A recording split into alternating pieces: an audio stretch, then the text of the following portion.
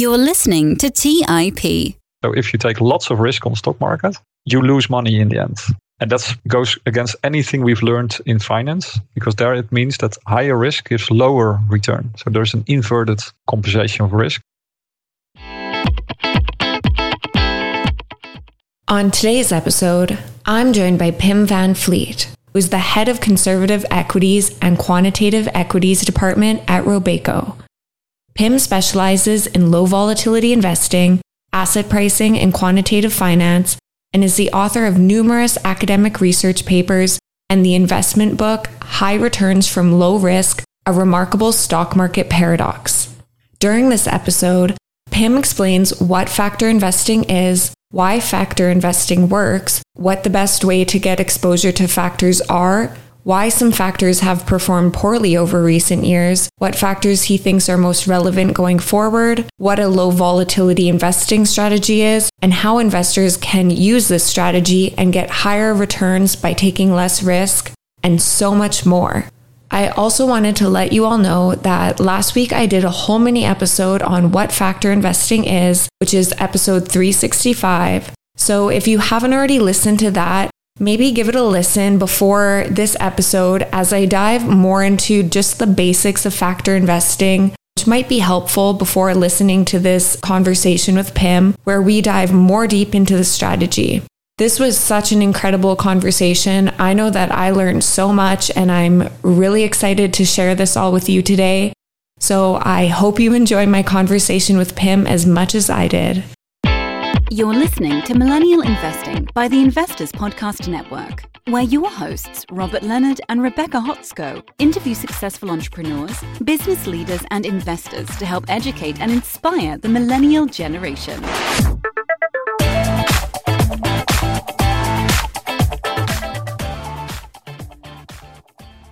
Welcome to the Millennial Investing Podcast. I'm your host, Rebecca Hotsko, and on today's episode, I'm joined by Pim van Vliet. Pim, welcome to the show. Hi, Rebecca. Thanks for having me. Pim, thanks so much for joining me today, all the way from the Netherlands. I wanted to have you on the show because I'm such a big fan of your work. You are a widely published author in academic journals. You have exceptional work on quantitative strategies and factor investing strategies that I'm just really eager to dive deeper in with you today. First, to start off, can you tell our listeners a little bit about what you do at Robeco and what your main areas of expertise are? My name is Pim van Vliet. It's a Dutch name, working for a Dutch asset manager called Robeco. We are pure play, so doing asset management only since 1929. So we also have the oldest mutual funds running in Europe.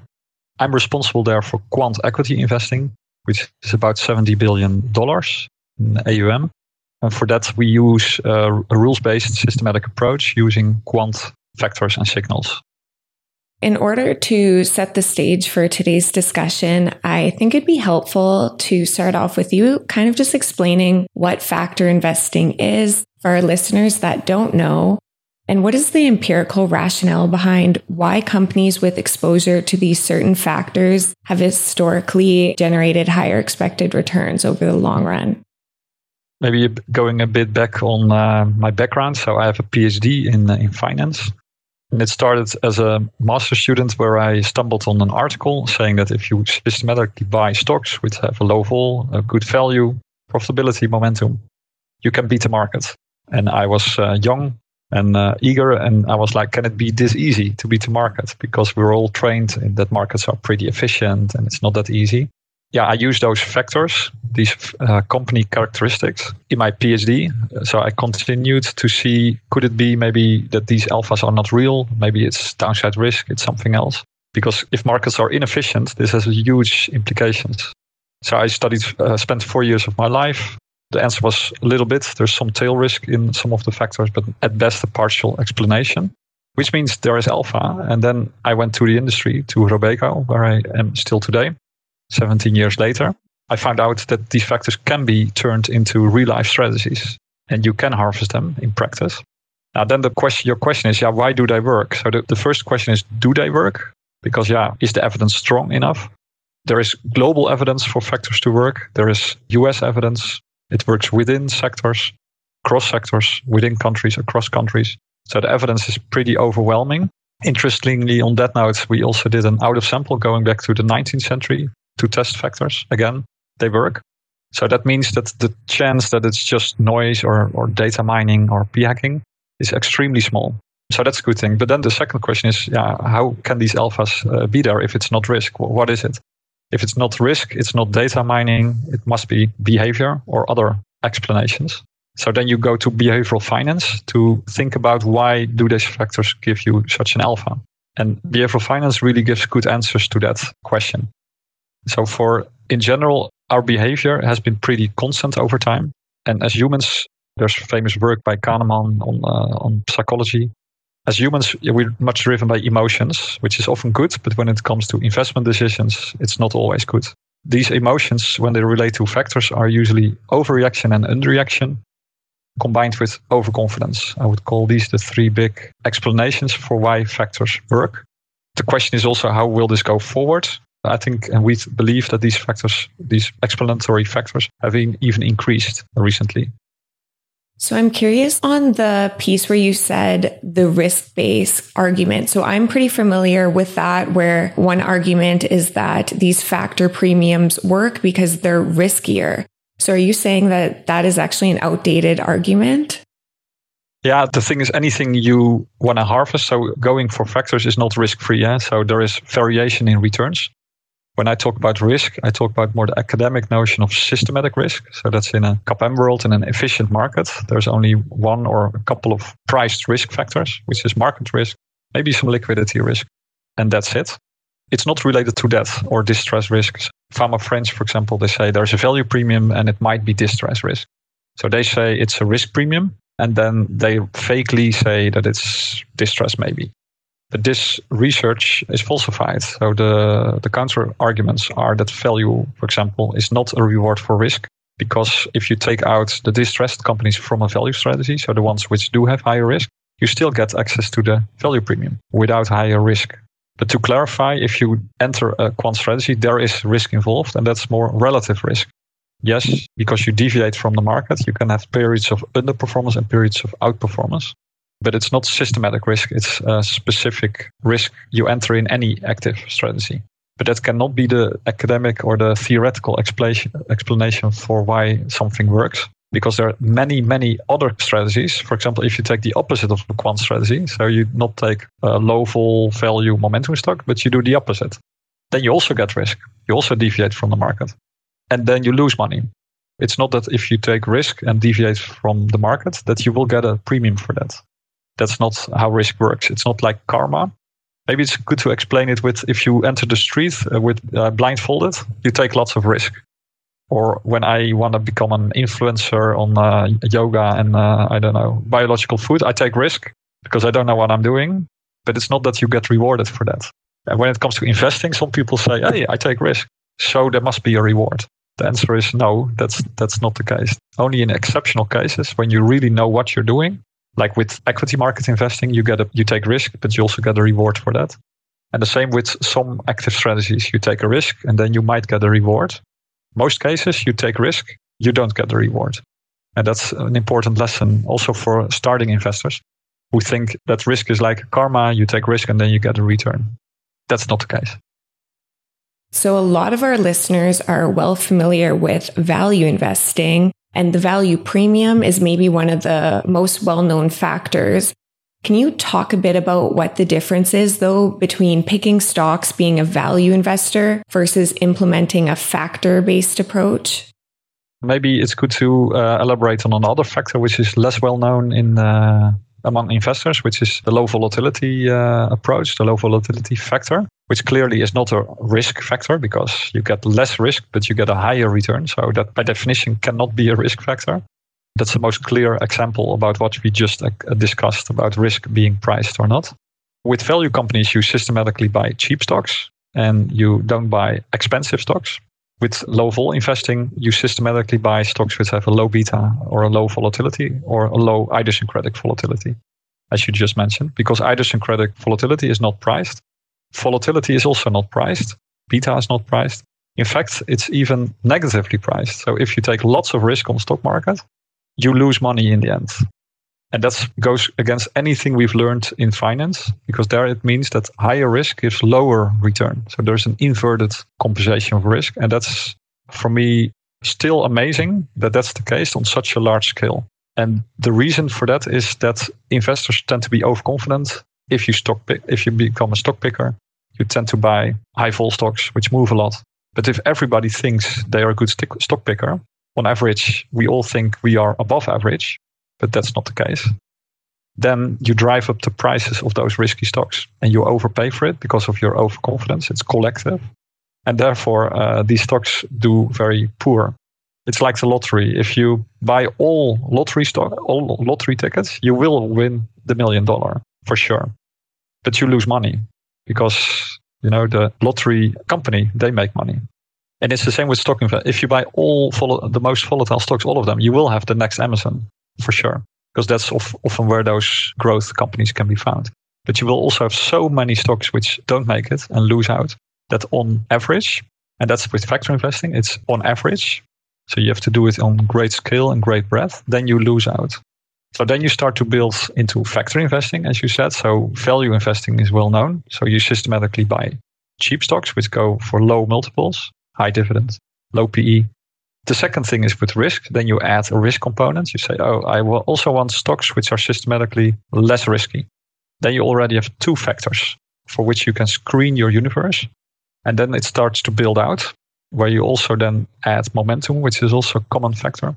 That's playing sentiment and playing underreaction. And that's how you start building a multi-factor approach. It can be defensive if you add low vol to it. And then if you apply this in a systematic and rules-based manner, and you diversify across like 200, 100 stocks, so not just picking 1 or 2 or 10, then you will get something which we call a quantitative factor-based strategy, which in the long run is able to beat the markets. I want to touch on your low volatility strategy more in detail in a little bit, because I want to break down a few more topics first. A lot of our listeners pick individual stocks. And so you're talking about how to apply these certain factors. So first, I kind of want to go back to the factors. Fama and French popularized their 5-factor model, which includes market risk, a relative price, size, profitability, investment. They didn't recognize momentum, but that's also one that is widely recognized, I guess, between academics. But I'm just wondering, which factors do you think will perform best going forward, or you think are just more relevant going forward? So Fama French have their first a 3-factor model, they expanded to 5. So the 3 factors, you can say that's market, the equity premium. I think most of us believe in that, although the outlook for that tends to be somewhat weaker after an extreme good decade, fueled by ultra loose monetary policy, and that's ending. So the first equity factor is maybe less strong going forward than it was. Then there's the second factor, it's the size factor of Fama French. The evidence is mixed, as I said. If you slice and dice and you have clean data, you look across countries, and it's mixed. If there's a premium, it's a compensation for risk. So it's one of the weaker ones. Then you go to value. We just discussed, well-known. Value is back. It had a tough decade, but the last 2 years it's strong again, and the value investors stayed in, and now they're rewarded. And then Fama French added 2 factors, as you mentioned, profitability and investment. These are loosely labeled combined as quality. They don't call it quality, but then you bring it more narrow to quality. Yeah, that's a good factor. It also relates to underreaction of investors. The company is doing great, but people think, it will mean revert. But it's a good factor. It has had a strong recent performance. That also means that the quality has become a bit more expensive. So that's then on the outlook an issue. Then you mentioned momentum is not in the Fama French model. That's a strong factor, very strong evidence everywhere. Plays underreaction. It's difficult to pinpoint because momentum is every year it's different. It's value investing, you can easily pinpoint to companies. With momentum, it's changing all the time. Fama French don't like it because you have to trade a bit more, and it cannot be explained by risk because it's not a style, it's more of a trading strategy. Then the last factor is low vol. We will discuss a bit more about that. Also, Fama French don't recognize that. They are from Chicago, which is more from the rational, efficient market school. And low vol can never be a risk. You cannot have a risk story for that. At least not in the classical sense. because there is risk in low vol investing, but it's a totally different risk than what Fama Friends talk about. So summarizing that back, you can say there's the good old equity premium, a bit less size. It's a bit, is it there? And then there are the big four. That's quality, value, momentum, and low vol. That would be sort of the summary of 50 years of academic empirical asset pricing research. Some people talk about hundreds of factors, factor zoos, but these are usually variations around these common styles, you could say. To keep it simple, these are sort of the big four which we think work, besides, of course, the mother of all premiums, the equity premium. So then you mentioned not all factors have performed well, and some have actually performed really poorly for many years. Some of your research refers to a lost decade for some of these traditional Fama French factors. So can you talk a bit about which factors have kind of maybe lost their premiums or performed poorly over the past few years? It also relates to the academic evidence. So are factor premiums also real going forward? Because if you look at the Fama French 3 and 5 factors, and you look at the out-of-sample evidence, it's not that strong. It's positive. Some have done somewhat poorer. And we've done research, and we see that exactly the two factors which they didn't include, being low vol and momentum, they have basically held up pretty strong in the last decade and last 2 decades, of course, both with their own cycles. And value, especially in the US, has been particularly hard hit. Pure Fama French approach would have been a bit disappointing. Added low vol and momentum would have been pretty good, especially outside the US. That's also something to mention. So in emerging markets, in international markets. And finally, there's also the move, what we call the move into signals. So that's using, or beyond Fama French, that's using quicker trading signals like short-term reversal patterns, seasonal patterns, which add a lot of value on top of classical Fama French factors. And these are even more difficult to harvest, because I think if you look at the development of quant and factor investing, that 20 years ago it was an academic thing, and then the big institutions started to invest with using quant approaches. And then 10 years ago, the indices came up, and then also followed by ETFs and mutual funds. And nowadays, especially in the US, also retail investors have a great opportunity also to have exposure to quant factors without doing it all themselves, because it's quite, you need technology, data, you need discipline. And if you buy an active or some vehicle, you can get access in many ways to quant strategies. And that's really different than it was 10 or 20 years ago. Let's take a quick break and hear from today's sponsors. Hey everyone, it's Patrick, your host of Millennial Investing. Every year, my buddies and I do a guy's trip to escape the cold and dreary Ohio winters. Once we pick our destination, without fail, we all jump on Airbnb and find an incredible place to stay. We just got back from an amazing trip in Palm Springs, California, and our Airbnb home was a huge part of creating memories we'll never forget. I loved it so much, I'm taking my family back to Palm Springs for spring break, and we're staying in an Airbnb home my kids fell in love with and picked out themselves. While I was there, I had the realization that my own home could be an Airbnb. It's an excellent way to earn some extra cash, whether you're saving up for your next vacation, paying off some bills, or investing. Your home might be worth more than you think. Find out how much at airbnb.com/host. That's airbnb.com/host. Hey guys, have you ever wondered if there's an AI tool like ChatGPT specifically built for the stock market? A tool that not only does the research and analysis for you, but also allows for dynamic discussions? Well, wonder no more. Meet Meka, your AI-powered stock research assistant, now enhanced with real-time stock data. Let Meka do the heavy lifting for you to significantly reduce your research time. And the best part, Meka is 100% free. Ask Meka questions like, explore the financial health of Apple through a summary of its balance sheet. Compare the financial statements of Apple and Tesla. What is the analyst price target for Microsoft? What is the social sentiment analysis of Amazon? And millions of other queries right at your fingertips. Visit Meka.com. That's MEYKA.com. Buy low, sell high. It's easy to say, hard to do. For example, high interest rates are crushing the real estate market right now. Demand is dropping and prices are falling, even for many of the best assets. It's no wonder the Fundrise flagship fund plans to go on a buying spree, expanding its $1 billion real estate portfolio over the next few months. You can add the Fundrise flagship fund to your portfolio in just minutes and with as little as $10 by visiting fundrise.com/millennial investing. Carefully consider the investment objectives, risks, charges, and expenses of the Fundrise flagship fund before investing. This and other information can be found in the fund's prospectus at fundrise.com/flagship. This is a paid advertisement. All right, back to the show. Yeah, I want to touch on that because the small cap premium in particular has seemed to have dwindled over the years. And so I read a research paper that said that the premium for small cap stocks was not statistically different from zero.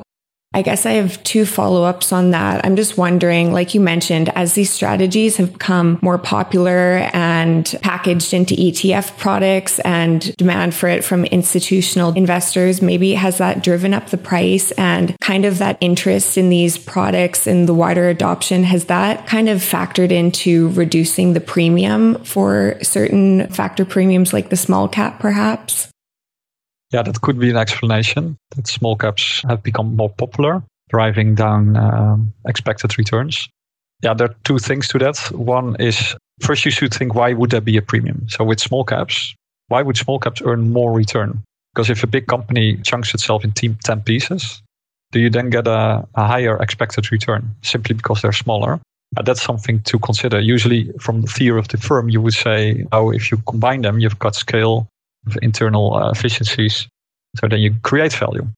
So that's pure fundamentally driven. Why would there be a small cap premium? That's a tougher one.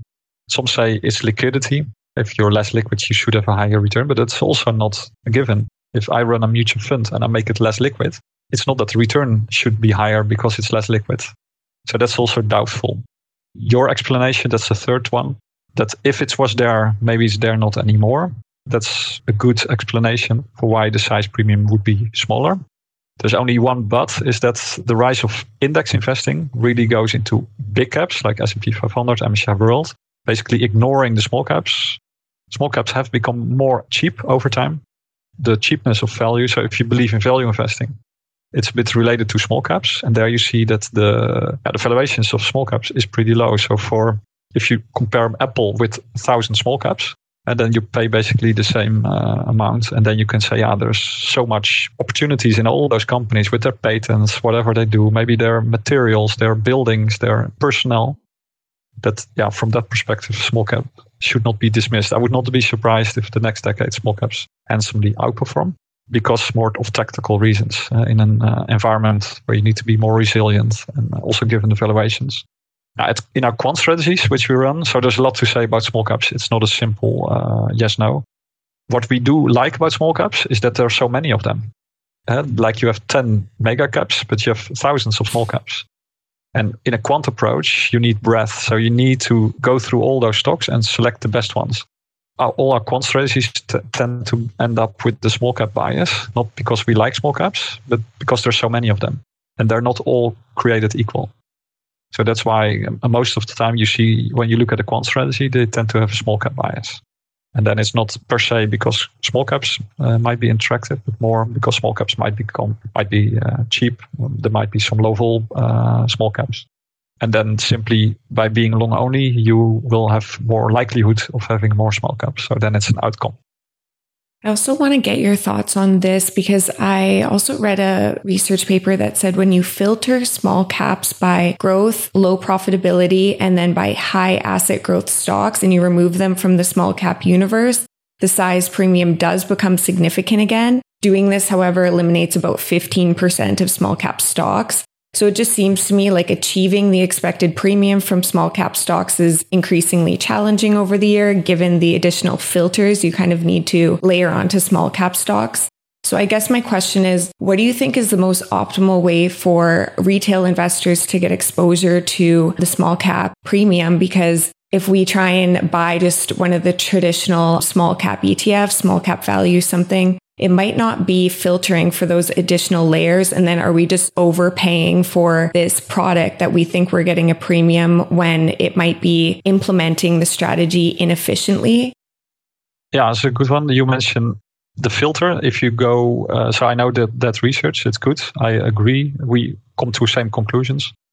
If you filter only, you can also take it differently. If you only filter 10 or 15% out, you already get a sizable premium. What happens if you filter 50% out? You get huge premiums because there's so much breadth. So in that sense, I wouldn't see the filtering as something negative.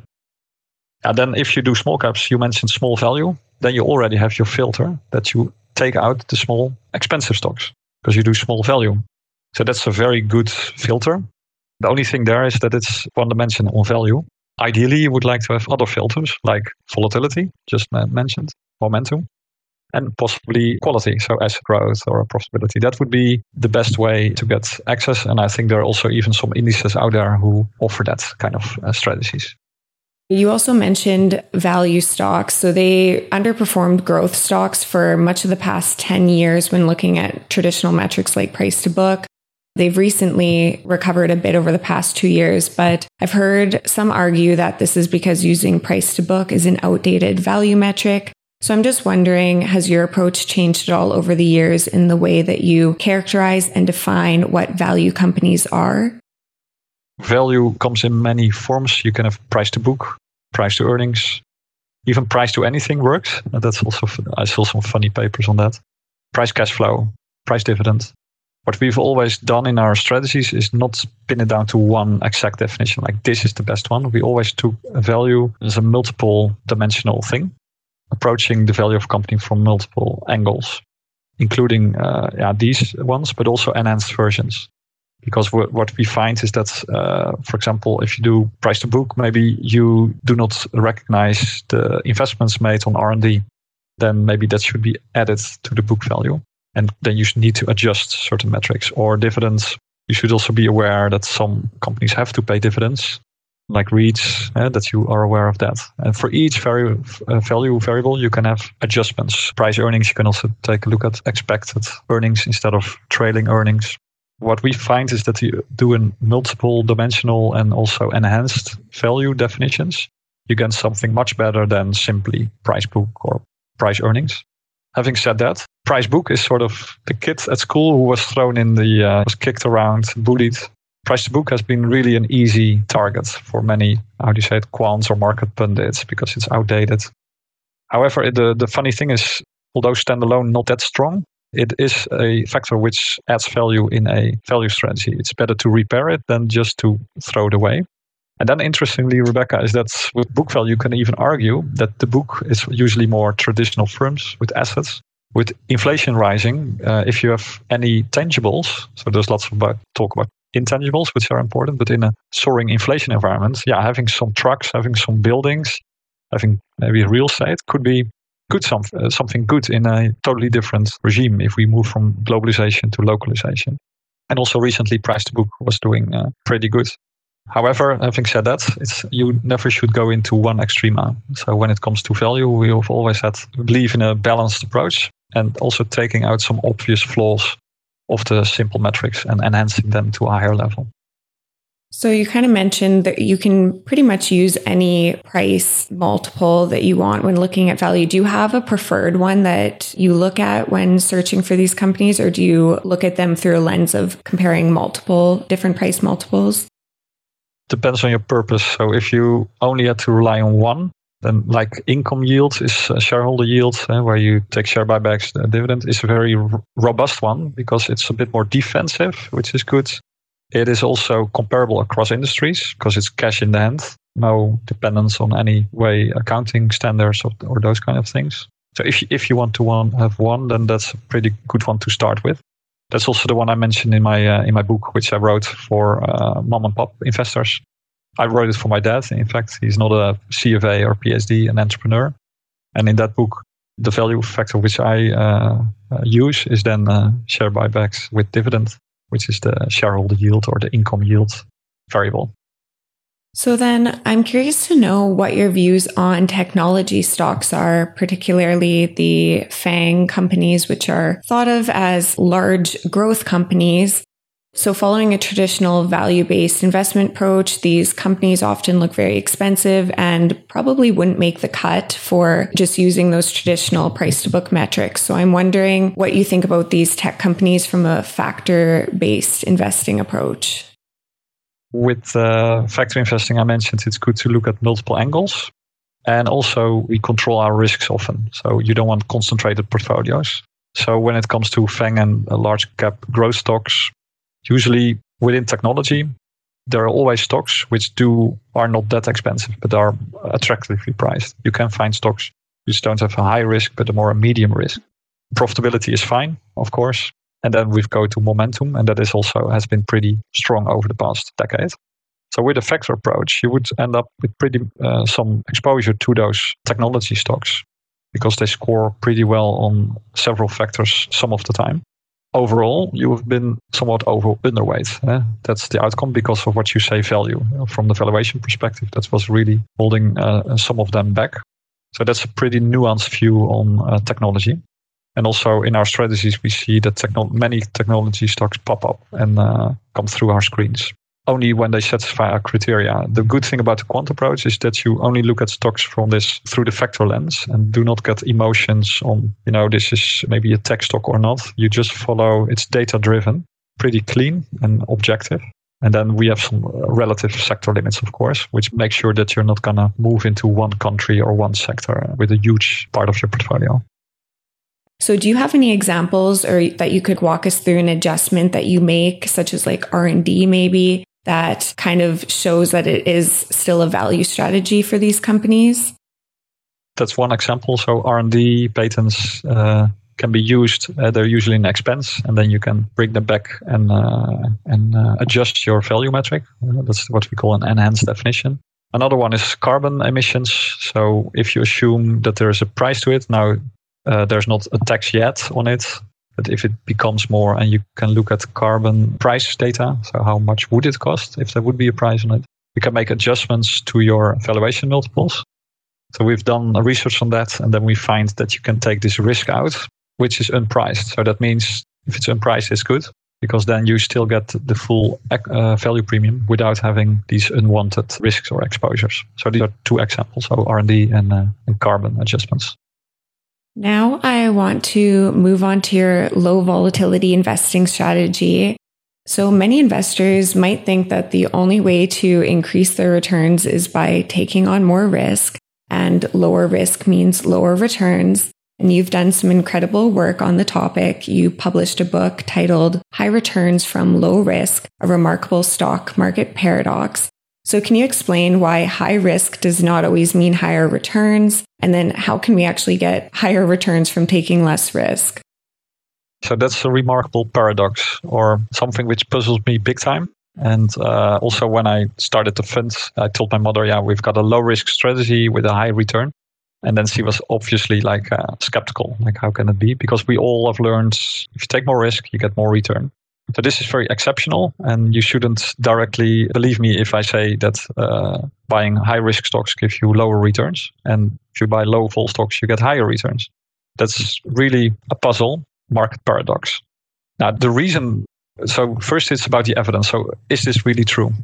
Now, the thing I mentioned we've done during my PhD, I did research, it's there in the US. We looked at pre-CRISP data, so really going to the 19th century, it's there. It's of all the factors out there, but basically the most proven and strongest one out there. And also it requires little data. It is simply return volatility. So you can test this without relying on any other data than price data. So the degrees of freedom are limited. It's simple and effective. So the evidence is there. It has extremely high t-stats, especially if you take long samples. And then the question is, what horizon are we talking about? Because if you look at a daily basis, so you're a day trader, then any day the market goes up, then high risk stocks also go up or higher, and low risk stocks don't go up. So on a short-term basis, the market is pretty efficient. It's not that on a daily basis, low risk stocks outperform. It depends on where the market is going. The same way on a year, if the market is really up in a year, so 20%, then usually high risk stocks are up more and low risk stocks are up less. So then again, you would say, hey, markets look pretty efficient. The puzzle becomes more and more prominent and visible if you zoom out and out and out and you go to a 3-year, 5-year, 7-year, 10-year horizon. So a full cycle, which includes bulls and bears. What you then see appearing is that every day, every month, every year, the market is off a little bit because they overpay for risk, they underpay for low risk. meaning that low risk stocks lose less. So they are winning by losing less. That's the catchphrase of low vol investing. Winning by losing less. And if you compound it over this 3, 5, 7 years period, then you see suddenly, wow, these low vol stocks are beating the market. I spent my brains on cracking this. So how can this be? Why would this be the case? Now, one is, of course, the horizon. The longer you look, the bigger it gets. And in academics, they often use a 1-month horizon. So on a 1-month horizon, the anomaly is not that big. And so the puzzle is smaller when you are looking at a short-term horizon. So for any listener who says, hey, my horizon is longer than 1 or 3 or 5 years, it becomes more and more interesting. If you only are looking for short-term trades, then low vol is less of an appealing alpha. So that's part of the explanation. What's your horizon? If it's longer than a month, then it already starts to be very interesting. The second is the risk explanation. I was cracking my brains, like could it be downside risk, tail risk, lots of econometrics needed. And then the answer was no, not really. That's not really the case. But then I came in the industry and then I learned something else about risk, which we call tracking error, benchmark deviation, active risk. And only the word is tracking error means you're making a mistake while you're just deviating from the market. It's not wrong to take an active view. And there it comes. If you have a stock which hardly moves and gives you every year 10%, I think all the listeners would say, give me something which yields 10 or even for sure. Just every month 1%. So that's 12% per year. Then an active manager who has to beat the benchmark, so S&P 500, MSCI World, this person is looking at the stock and saying, hey, but I think I need to outperform the S&P. So if the S&P is doing 20%, then even 10% is not giving me my outperformance. Second thing is, if a stock doesn't move, the tracking error is extremely high because anytime the market goes up or down, the stock doesn't move. So from a relative perspective, low risk stocks are extremely high risk stocks. And then I found out just after a couple of weeks, so I studied risk, I studied low vol. I found out that, hey, the way our industry is organized, especially the institutional part of the market, that's becoming bigger and bigger. That's a relative investment world, aiming to beat benchmarks and outperform. While low vol investing is not to deliver stable outperformance, but to stable performance. So it's an absolute perspective. From an absolute perspective, you say, this is great. I'm growing my capital and protecting my downside. So capital growth and capital protection. But if you say, I want to beat the S&P 500, then it's not a good idea. It is a high tracking error and not so much outperformance. And this is one of the big explanations for why low vol investing works. It's all about comparison. So my mother, I also write in the book, my mother told me, Pim, don't compare too much with others. Because if you compare, you usually become unhappy. And that's what we do in our industry. We compare all the time with benchmarks.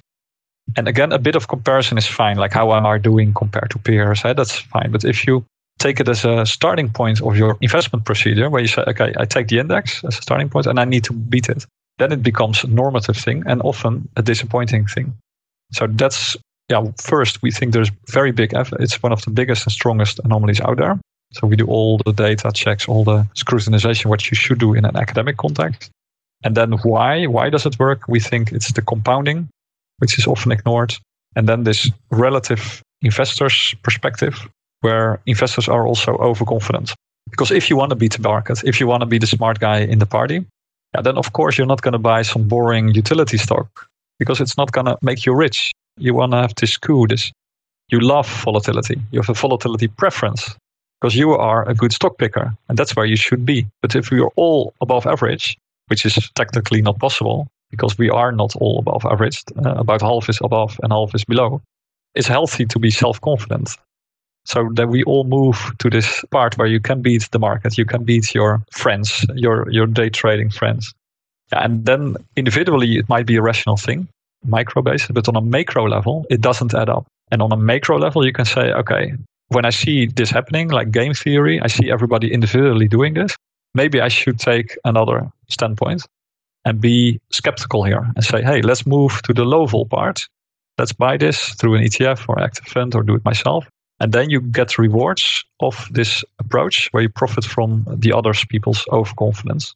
Again, you need also to have this horizon for at least a year or more to see the benefits of this approach. Let's take a quick break and hear from today's sponsors. Hey everyone, it's Patrick, your host of Millennial Investing. Every year, my buddies and I do a guy's trip to escape the cold and dreary Ohio winters. Once we pick our destination, without fail, we all jump on Airbnb and find an incredible place to stay. We just got back from an amazing trip in Palm Springs, California, and our Airbnb home was a huge part of creating memories we'll never forget. I loved it so much, I'm taking my family back to Palm Springs for spring break, and we're staying in an Airbnb home my kids fell in love with and picked out themselves. While I was there, I had the realization that my own home could be an Airbnb. It's an excellent way to earn some extra cash, whether you're saving up for your next vacation, paying off some bills, or investing. Your home might be worth more than you think. Find out how much at airbnb.com/host. That's airbnb.com/host. Buy low, sell high. It's easy to say, hard to do. For example, high interest rates are crushing the real estate market right now. Demand is dropping and prices are falling, even for many of the best assets. It's no wonder the Fundrise flagship fund plans to go on a buying spree, expanding its billion-dollar real estate portfolio over the next few months. You can add the Fundrise flagship fund to your portfolio in just minutes and with as little as $10 by visiting fundrise.com/millennial investing. Carefully consider the investment objectives, risks, charges, and expenses of the Fundrise flagship fund before investing. This and other information can be found in the fund's prospectus at fundrise.com/flagship. This is a paid advertisement. Hey guys, the Range Rover Sport leads by example. It's got powerful on-road performance and commanding all-terrain capability and combines assertive on-road performance with the signature Range Rover refinement that you'd expect. The third-generation Range Rover Sport is the most desirable, advanced, and dynamically capable one yet, and redefines sporting luxury. It's got advanced cabin technologies such as active noise cancellation and cabin air purification, which offer new levels of comfort and refinement. The purposeful cockpit-like driving position sets the tone for a focused interior that promotes exhilarating driver engagement. Award-winning Pivi Pro infotainment is at the heart of the experience and provides intuitive control of the vehicle systems. You can also enjoy a dynamic drive in total comfort with optional 22-way adjustable, heated and ventilated electric memory front seats with massage function. Design your Range Rover Sport at LandRoverUSA.com. That's LandRoverUSA.com. All right, back to the show. I want to just touch on this quickly. So how would you define what low volatility or low risk is, just for our listeners? Are you just saying that is beta less than 1, or how do you define what a low risk stock is? So this is the most simple way is what you just said, beta below 1 or below 0.8 or something, because 1 it's always 1 if it's market-like. So that's very easy. Volatility is can be higher, can be lower. But there a rule of thumb is like a volatility less than 20% is low. If it's above, it's high. But again, that depends more on the market circumstances. Beta is a simple one for retail investors and listeners. So then for our listeners wanting to adopt this strategy and improve their returns by buying these lower risk stocks, what else should they be looking for in these companies? I've kind of read a paper, I think it was 2016, Richard Novi-Marx, that said that low volatility stocks, when you control for size, relative price, and profitability, then that anomaly goes away. So are we needing to look for these additional factors in addition to the low volatility one? Yeah, that's a good interpretation of these results. Like I said, you should never go single factor. So I will also not recommend just to simply screen on beta and that's it. You should definitely look at those other things as well, like profitability. So if it's low risk but it's unprofitable, maybe don't do it. If it's low risk but it's expensive, don't do it. If it's low risk but momentum, that's what I would favor.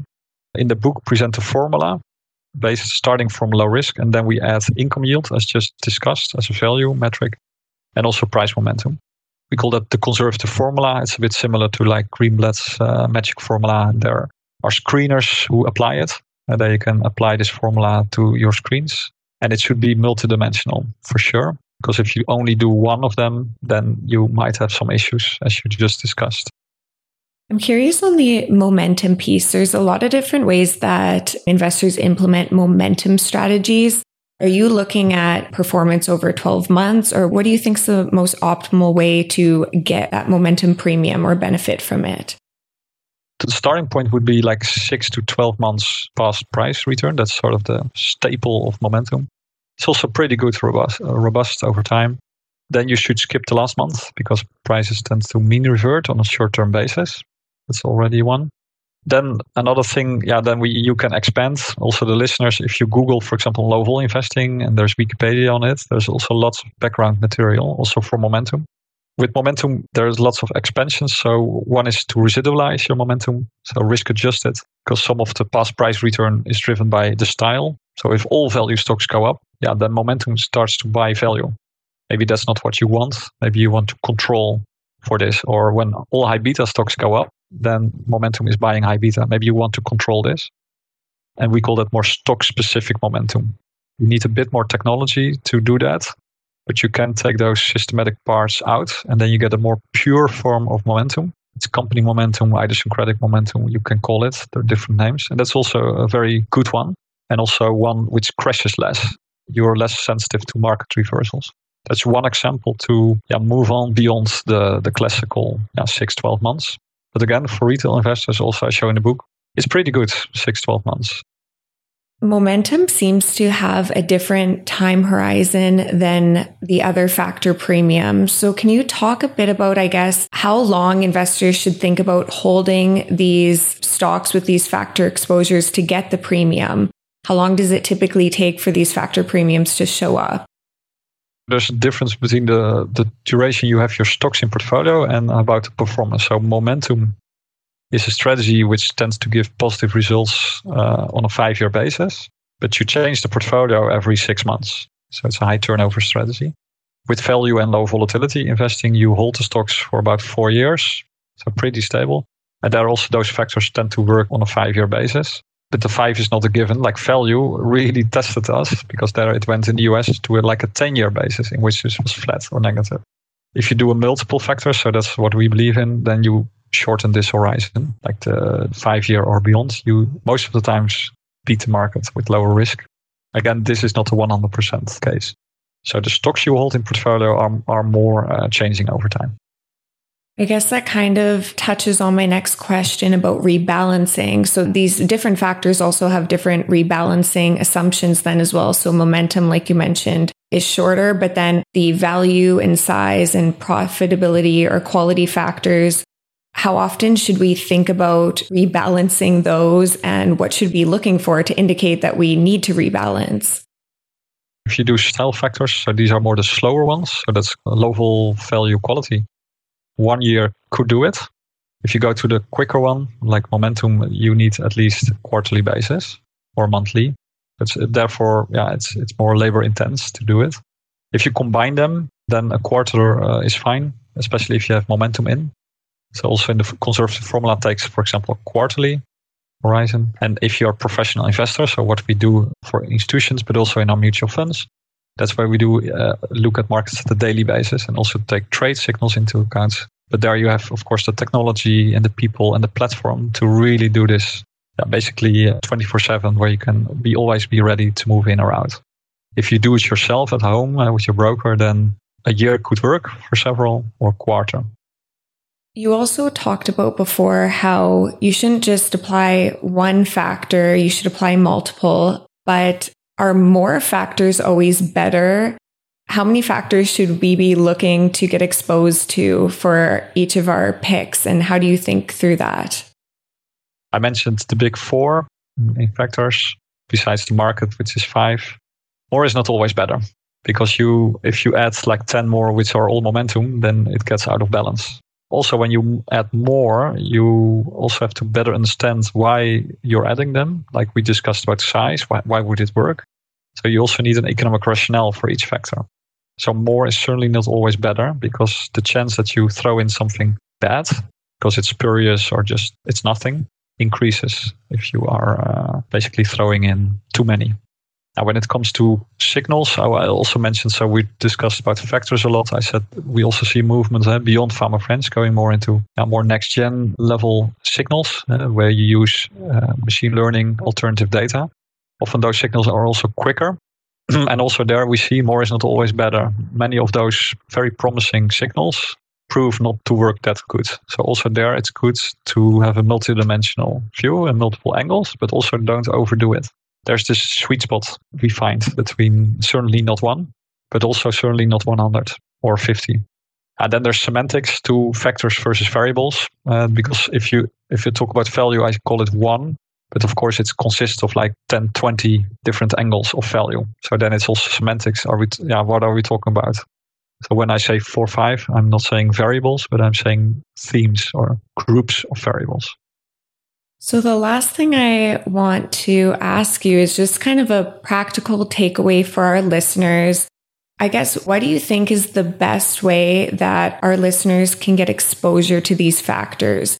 One camp of investors might be stock picking, or the other camp might be just wanting to get exposure through ETFs. What do you recommend is the best way for the average retail investor?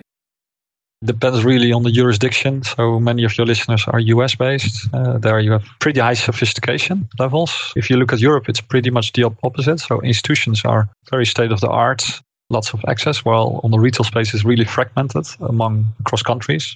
So let's go to the US. There are several ways. You can do it yourself, where you apply screens, and you have to do this systematically. It requires some work. I describe it in my book as well, how you could do this. If you say, hey, let's not do my own cooking, let's hire a chef, then you go to a mutual fund, for example. There are different mutual funds out there. Morningstar can help you, or other consulting investment consultants. Maybe you're an advisor, or maybe you just check out on the internet where you post questions like, what's a good, you can find your way on good mutual funds. There's ETFs and active ETFs coming up, which also have various degrees of factor exposure. Direct indexing coming up. If you have some money, you can also ask. So it's a hybrid between do it yourself and having an advisor doing it. That's pretty advanced in the US. The same goes to Europe. But there you're a bit more limited to what your broker offers and what you can do. Also trading internationally. In the Netherlands, for example, there are not so many stocks as in the US. So you have to go international. You have some more boundaries. And also there in Europe and in Asia and the rest of the world, there's access to mutual funds and ETFs. Because maybe that's also something to mention, Rebecca, that sustainability is also by some considered as a factor, or at least as a preference. A very common, not political view on sustainability is that if you talk about efficiency, if you treat your people well, like governance or social, then that's good for a firm and stakeholders and shareholders. If you are resource efficient, no matter whether you're progressive or conservative, if you take 1 barrel of oil and you make lots of products with it, more than a competitor, that's good. So that's good for the planet, but also good for profits. ESG is also moving in with quant. It's also merging there, where lots of fascinating things happening. Where you can also have a quant approach to ESG in a shareholder-friendly way. So also the G part of ESG, so governance. The S part, happy people produce good profits. The E part, being resource efficient, all can add to alpha and also can deliver outperformance. So that's also a good thing to mention here. Touching on the different themes, ESG and sustainability from a quant perspective, I could have a whole nother conversation with you on that one for sure. I guess my one last question, and then I'll let you go, is a lot of our listeners might have heard of smart beta investing strategies. Can you just speak about maybe what the difference is between factor investing and these smart beta products? And are they an efficient way to get exposure to factors? Smart beta is a way of getting exposure to factors, usually through indices, which are then static, so they're defined. So the IP, so the technology in these indices is often static and it's written down. So it also makes it a bit vulnerable because it's very open. It's pretty transparent, in some cases too transparent. But yes, it's an efficient way. Smart betas give you exposure to exposure to factors, and of course some smart beta products are, of course, better than others. And it's, again, very good for listeners today. If we would have had this talk 10 or 20 years ago, then your final question, what can they do with it? Trading would have been more expensive. Smart beta ETFs wouldn't be there, or mutual funds. And now it's really a rich offering and also very competitive. So that means that the best quant strategies and the best factor-based products are available to anyone, especially in the US. And that's, I think, good news, Rebecca. Well, thank you so much, Pim. I want to be mindful of your time today. We covered so much. Before we close out the episode, where can the audience go to connect with you, learn more about you, your work, and everything you do? One way is through LinkedIn. You can follow me there. Then I'm on Twitter called Paradox Investor. And the paradox of how can this be, these high alphas. And also we've got a website to the book. It's also called paradoxinvesting.com. If you're native in German, we also have 5 translations in other languages, including Chinese.